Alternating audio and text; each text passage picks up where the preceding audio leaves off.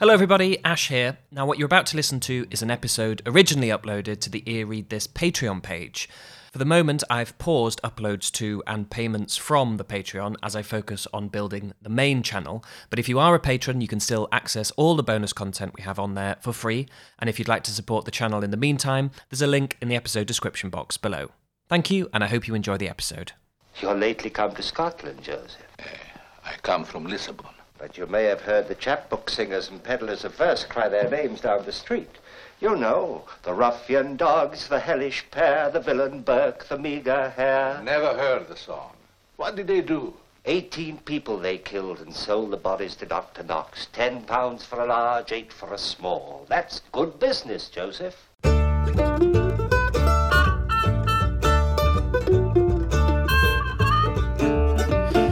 Hello and welcome to another Patreon-exclusive episode of Ear Read This. My name's Ash and today I'm talking about The Body Snatcher, another Robert Louis Stevenson short story, first published in 1884. I don't know if you've come across this before. I know its pedigree, and I know a lot. You know, it's based on the rampant body snatching that happened in Edinburgh. So we've sort of touched on this ground before. Yeah, with Burke and Hare. Yeah, we insert a joke here about digging up old material.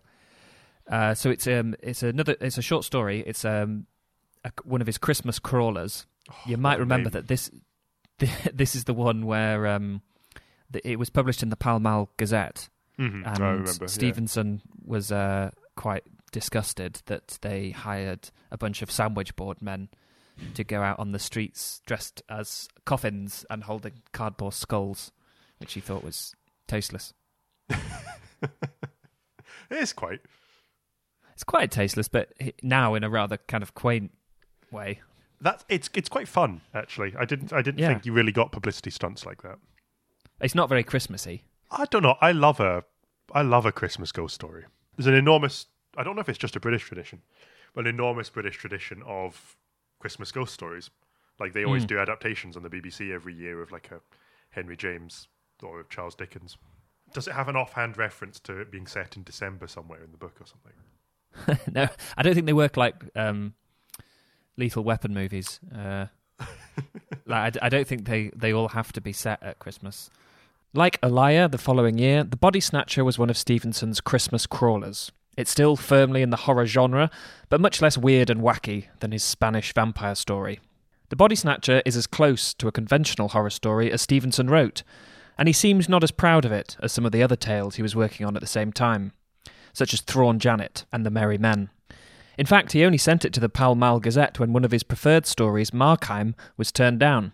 In our episodes on The Land of Counterpane and Elia, we touched on what Stevenson called his brownies, or little people, who, as he writes in a chapter on dreams, are near connections of the dreamer beyond doubt. They share in his financial worries and have an eye to the bank book. They share plainly in his training. They have plainly learned, like him, to build the scheme of a considerate story and to arrange emotion in progressive order. Only I think they have more talent. In the beginning, in his Arcadian youth, their talent was sometimes overwhelming. They played upon the stage of the dreamer's mind like children who should have slipped into the house and found it empty. This was before Stevenson's education, his maturity and his training as a storyteller. He describes the process of becoming a working writer and its effect on his brownies in the same essay. The pleasure, in one word, had become a business, and that not only for the dreamer but for the little people of his theatre. These understood the change as well as he. When he lay down to prepare himself for sleep, he no longer sought amusement but printable and profitable tales. And after he had dozed off in his box seat, the little people continued their evolutions with the same mercantile designs. In the case of Jekyll and Hyde and Elia, he painted a picture of collaboration, if not actually committing a kind of theft, saying of himself, "I am sometimes tempted to suppose I am not a storyteller at all, but a creature as matter-of-fact as any cheesemonger or any cheese, and a realist bemired up to my ears in actuality, so that by that account the whole of my published fiction should be the single-handed product of some brownie, some familiar, some unseen collaborator whom I keep locked away in a back garret, while I get all the praise and he but a share, which I cannot prevent him from getting, of the pudding." published fiction is important to note here, as Stevenson would never include the Body Snatcher in any of his subsequent story collections. Did he feel that this was a story he had written without his brownies, or by getting them to cook up a printable and profitable tale like some Disney corporation of the mind? Maybe you think Stevenson's going a bit far here. Excessive modesty isn't very becoming in any great author, but my feeling is that he is speaking in earnest. Though he might silently censor references to brownies and little people and replace them with imagination and talent, the sentiment remains the same. Stevenson had a kind of imposter complex. Which is why today I want to make a case for the Body Snatcher. He may have neglected it, and maybe we'll see why as we go along. Whilst it seems more conventional than works like Elia and Markheim, it has several points of interest. It ends with a nasty little twist, but I think the text has a few more secrets worth digging up. And it's also an unusual example of his basing a work of fiction closely on real-life events. But yeah, it's a story of this medical student who got involved with a Dr. K in Edinburgh, who he says, I'm not going to give you his full name because he was involved with Burke and Hare. Well, we all know who that is now. Dr. Knox was the Scottish anatomist and lecturer who became infamous for his involvement in the murders of Burke and Hare. Dr. K appears only in reference in The Body Snatcher, but he is not a fictional stand-in or a sly nod. We are given to believe he is the real, literal Knox. Stevenson explains calling him by his initial by saying his name was subsequently too well known. Burke and Hare get walk-on parts as well as the two unnamed body snatchers, since infamous throughout the land. So, usual body snatching gig, but I kind of wanted to ask you more about Burke and Hare because I don't really know that much about it, and I was... Well, we when we filmed that thing in the Surgeons Museum, we filmed one of those bits in front of the notebook, didn't we? We did, yeah. So one of the... I always forget which one it is. I think it's Burke. Or is it Hare? One of them was hung, and one of them was sent down to London. I can never remember which one's which, but whichever one was hung. I think Burke was hung. Well, then it's his skin. There's a notebook bound in his skin in the Surgeons Museum, which is the kind of weird grotesqueries you'd get around famous criminals back in the day. But basically, their story is really simple. And it's that Edinburgh was at the cutting edge of medical science back in the day. And there wasn't very many... This is before ethics came into its own in science. So research was just conducted willy-nilly on bodies. There was no consent. And the medical students were going through bodies faster than bodies were being created. So they then started hiring people to go and dig up the recently deceased in the dead of night.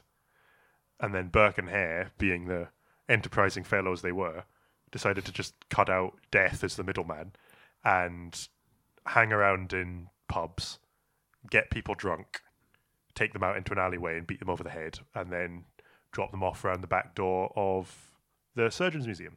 Well, at the time, Surgeons Hall. And Dr. Knox probably wasn't the only one doing this, but he was the one who got caught, was paying them to do this. And I'm assuming based on the injuries they turned up with, he knew what they were up to and didn't care because he was getting fresh corpses. But yeah, I think it's also lack of injuries because they took to smothering them eventually in order to keep the bodies like pristine. So but basically it is a classic ghoulish tale of enterprise and scientific ambition, which is why I think it lends itself so well to something like Jekyll and Hyde and Resurrection. Yeah, I think the story goes that Hare and Knox squealed and were sort of treated with leniently, and Burke refused to give anything up, and so was hung and publicly dissected, which is wonderfully ironic. Yeah. Like, that is a real grim twist of fate. Not enough hanging, drawing, and quartering anymore. Apparently, when he was hanged, they were crying for the executioners to burk him, and this kind of like smothering had become known as like burking someone. Wow! So they thought, like, instead of hanging him, give him his own medicine. No wonder they made a notebook out of his skin. The story features Burke and Hare only fleetingly, more interested in its own fictional body snatchers, but details of their crimes resonate through the tale, as they would a little more faintly in Strange Case of Jekyll and Hyde. In the opening chapter of which, Story of the Door, a dirty rear entrance used by Hyde is introduced, and later discovered to be the back way to the home of the respectable Dr. Jekyll. This is predictably the source of a lot of homosexual readings of the story, but had a historical precedent too. When body snatchers would deliver their loot to the homes of respectable anatomists, they wouldn't risk being seen going in the front way. Closer parallels to Burke and Hare appear in The Body Snatcher. The narrator's suspicions are first excited by the delivery of a corpse he recognises. The name Jane Galbraith may be ironic. The surname means stranger, which she pointedly is not. Popular tradition holds that the body of Mary Patterson, a well-liked prostitute, was recognised by students of Knox in his lecture theatre. This may be a later sensationalist add-on, but pertinently for us, it is the horror in recognising a corpse that matters. A character important to the comeuppance of the body snatchers is given the name of Gray, also the surname of the couple who came the closest to catching Burke and Hare red-handed. This might be a coincidence, but it is clear that Stevenson had plenty of knowledge of the crimes. According to Ruth Richardson, he may well have heard tales from both sides of the dissecting room door. Not only had he been raised by a generation whose childhoods had been shadowed by body snatching and burking, but one of his uncles had actually trained under Knox himself. Sometimes reality borders on cliché. The burial ground featured in the closing moments of the story is located in Glencorse, a name which means literally Valley of the Dead. And believe it or not, it is no invention. Yeah, he wrote it in Pitlochry. Oh yeah, in a productive spell. Where he wrote a whole bunch of stuff. One of his rare breaks from being an enormous waif. Like the stories of his nurse Alison Cunningham before her, at Pitlochry Stevenson was entertained by those of his landlady, Mrs. Sim.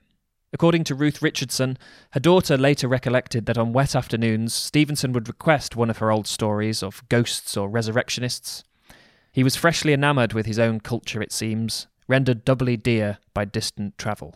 The same trip would produce The Merry Men and Thrawn Janet, the latter written in Scots, the former set in a fictional stand-in for the Isle of Ereid, one of the places Stevenson's family built lighthouses around. In the following years, Jekyll and Hyde, Stevenson would more successfully render the interest he had in split-personality cities, with London standing in for the double role of Edinburgh's seedy Old Town and its enlightened New Town. In comparison, perhaps he felt The Body Snatcher in poor taste, rather that, instead of capturing places of his youth, he had literally robbed its grave and made off with one of its skeletons. And it's a framed story in which someone recalls their history as a medical student in Edinburgh, working for a... He is a fan of these meta-narrative framing devices.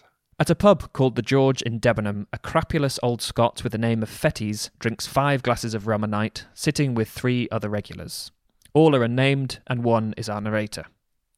He tells us that they have never quite got a full backstory out of Fettes, but the Scot was living in idleness, with a few vague infidelities and vices to his name.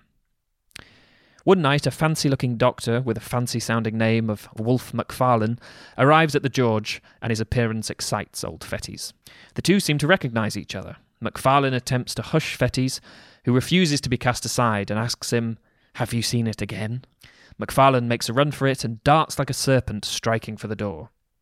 This ends the introductory frame to the story, and the rest is given to be the narrator's reporting of what Fettes tells the other 3 regulars in way of explanation. Interestingly, the narrator, in virtually his sole bit of characterisation, takes it upon himself to get the old body snatcher to talk, since of the 3, he is the better at worming out a story. In that story, they discover that Fettes was once a medical student in Edinburgh, along with the clever, dissipated, and unscrupulous Wolfe Macfarlane, studying under the not-so-mysterious Dr. K. It falls to Fettes to let in and pay the body snatchers at night, and although he harbours suspicions, some bodies are turning up unnaturally fresh, he is not above chipping in with a spot of grave robbing himself, accompanied by Macfarlane. Already unsettled by the delivery of Jane Galbraith's corpse, who he knew to be recently alive and well, things get even stickier when Macfarlane rocks up at 4 a.m. with the body of Gray, a man who the 2 students have been drinking with the night before. Recalling the eerie non-sequitur sentences of Jekyll and Hyde, Gray is described as very pale and dark. the cut of his features giving a promise of intellect which was but feebly realised. He proved coarse, vulgar, and stupid. Macfarlane had taken a disliking to Gray, and now, looking upon his body, Fettes puts two and two together. Mr. Gray is the continuation of Miss Galbraith, says Woolf. You can't begin and then stop. If you begin, you must keep on beginning. That's the truth. No rest for the wicked.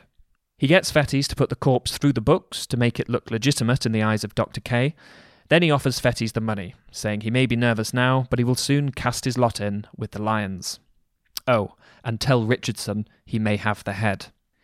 Sure enough, Fettes gets over it, and the two find themselves in Glencorse, aiming to undo the recent burial of a farmer's wife, who had been known in life for nothing but good butter and godly conversation.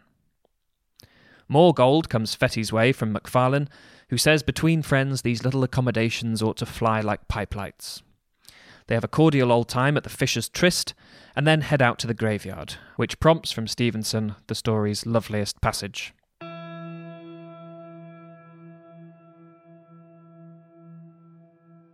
Time has little changed the place in question.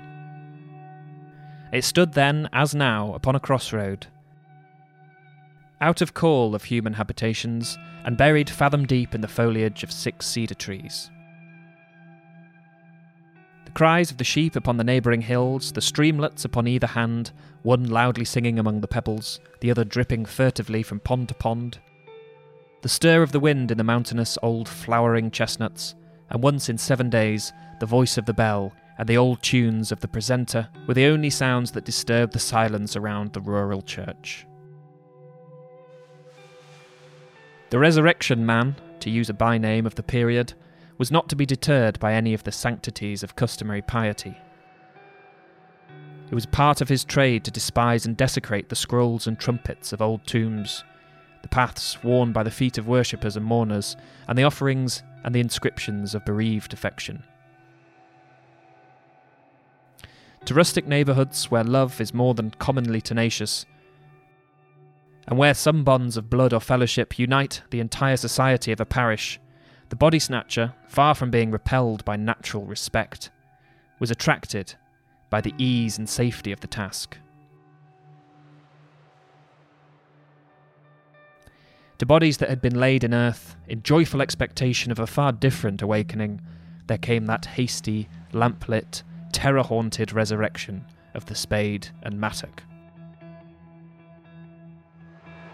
Coffin was forced, the cerements torn, and the melancholy relics, clad in sackcloth after being rattled for hours on moonless byways, were at length exposed to uttermost indignities before a class of gaping boys.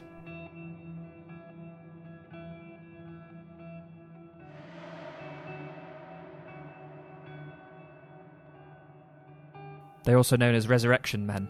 Yes, which is... It's rather nice. It's also a film, Resurrection Men. Oh, is it?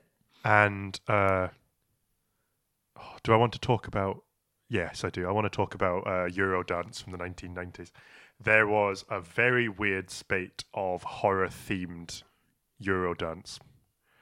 And there was a guy called Dr. Reanimator who had a song called Move Your Dead Bones, which is based on Resurrection Men. Is Eurodance the dance equivalent of Eurovision? It is a kind of minimalist sort of popcorn techno, like very minimal beats and very repetitive. It's like rave and pre-rave music. But yeah, there was horror themed Eurodance. Some of it referencing Dr. Reanimator. But yeah, there we go. Tangent over. Let's get back to Birkenhair. Well, if I can respond to one tangent with another, it reminded me, the Resurrection Men thing, that I failed to get into our Don Quixote episodes, that in one translation or other, Don Quixote is eating, or has cooked for him, resurrection pie. Okay. Which, according to the footnotes, is a pie that sort of Spanish rustics would make for themselves out of the meat from livestock that has fallen off cliffs, that are trotted off and met their ends by So misadventure. made of livestock that wasn't designated for slaughter, pretty much. Yeah. Interesting. What a lovely phrase, resurrection pie. Anyway, we're way off topic. The ghoulish conclusion of The Body Snatcher sees Fettes and Macfarlane carry the body of the farm wife back to their gig and sitting her between them as they head for home. The heavy wet corpse in its sackcloth slides horribly from shoulder to shoulder, at which point they notice with nameless dread that the body seems somewhat larger than it was before. The rain had moulded the rough sacking to the outlines of the body underneath. "That is not a woman," says Macfarlane. "It was a woman when we put her in," replies Fettes. They draw back the cloth and discover to their terror the undissected corpse of Gray, head and all. The two body snatchers leap out of the carriage and their horse bolts, carrying the body alone in the gig down the road to Edinburgh. With this supernatural twist, the story ends with the two men forced to face their past crimes. We hear no more from the three regulars back at the George, or how they take or respond to the story. But I want to posit one possible complication. I was at first puzzled at the inclusion of the framing device. It takes up a great deal of precious time in a plot-driven story. It does build suspense, two older acquaintances, one asking the other if he has seen it again. Does leave us to wonder and wait, and this all has an obvious purpose, but it could be accomplished much quicker and perhaps even more effectively if we were told it from the perspective of Fettes himself. The additional nameless narrator and his cronies seem like unnecessary padding. Unless you entertain the idea that Fettes is lying, in which case an audience is required to keep him at one remove from the reader. There is no decisive proof of this, but a couple of interesting pointers I thought I'd share. My theory is not that it was Fettes who in fact murdered Gray and not Macfarlane, but that the two acted together, Fettes having a greater degree of complicity than he is letting on. I suspect there is a certain amount of cross-contamination of the two characters, that Fettes in the George accidentally gives Macfarlane some of his own characteristics and claims the better parts of Macfarlane for himself. To rob graves and pull off murders requires a certain level of cahoots, and while he's open about them working together, Fettes still paints himself as the much less soiled of the two. We hear that in Edinburgh he contented the organ he calls his conscience with roaring enjoyment, presumably alcohol. And given that on the night at Macfarlane's appearance at the George he leaves after only 3 of his usual 5 rums, are we supposed to think confronting his old grave robber in arms has soothed his guilt, or has he hit upon a reframing of the story to delude himself with? So where is the evidence for any of this? Well, first off, in the rather shaky description he gives of his own character. Though he says he suspects and worries about the Burke and Hare stand-ins possibly offing their deliveries, he does nothing. He's terrified at the sight of Gray, and could easily turn in Macfarlane and escape the halter he fears he has put his neck in. I don't buy for an instant his being persuaded by Macfarlane, saying Galbraith was the beginning. No, accepting a body from deeply sordid individuals and suspecting them murderers is not quite the same thing as murder itself. Macfarlane signing this off with a cliché, and not a very applicable one, no rest for the wicked, seems to underline the feebleness of his argument, or, if you accept my theory, the feebleness of Fettes' version of the tale, clumsily airbrushing out his greater crimes. Fettes sells us the story of how wretched he felt about it and all, but his misgivings never lead to action. In one of the most horrible and brilliant lines, Macfarlane says, "In 3 days you'll laugh at these scarecrows," and sure enough, Fettes does. Sorry for breaking off, but scarecrows, what a choice of image. Body snatchers are described soon after as not as crows, but close enough, as vultures. It goes without saying what scarecrows themselves are reminiscent of, with their stiff posture and silent imitation of life, and the duo on the brink of cracking open yet another grave will indeed be laughing and joking beforehand. Everything about that line is perfect, but anyway. Aside from Fettes not very well evidencing his conscience, there is Macfarlane's not very feasible crime. He is annoyed at Gray calling him Toddy and leaving him to pick up a bill. This, we are given to believe, is his entire motive for murder. And while he may come off like a bit of a jock, he's still a student. He'd stand a much better chance of pulling off his first murder with an accomplice, presumably Fettes, who was doing what at the time of the murder? Sleeping the sleep of the just. Solid alibi, then. But maybe this is conjecture, as is being drawn to Fettes wearing a camlet cloak, woven with the hair of the biggest Satanist on the barnyard, the goat. More substantially, there is a hint of doubling very early on. Wolfe Macfarlane, says Fettes in the George. The name is a strange one. it were too much to fancy two. Stephen Arata writes of the confrontation in The George between Swanky Macfarlane and Fetid Fettes. Macfarlane is compelled to look into the face of his own moral degradation, much as Henry Jekyll does when he looks into the mirror to find Edward Hyde. I think this is exactly right, though not quite in the same way, as Arata means. Like with Jekyll and Hyde, it is not correct to call one evil and the other good. There is a deeply murky overlap. What I think happens is that Macfarlane is compelled to look into the face of a dissipated drunkard, one who has cooked up in a rum daze the unbelievable transformation of the farmer's wife into Grey. In reality, I think the two body snatchers got away with it, and later in life, the rusty organ of Fetty's conscience has squeaked out a self-exculpating fantasy. His biggest slip-up, in my opinion, comes during that laughing scene before they dig up the farmer's wife. Remember that we are being told everything by the unnamed narrator, recalling what he was told by Fettes. We hear first how the young Fettes explained how he kept his head during the Grey affair.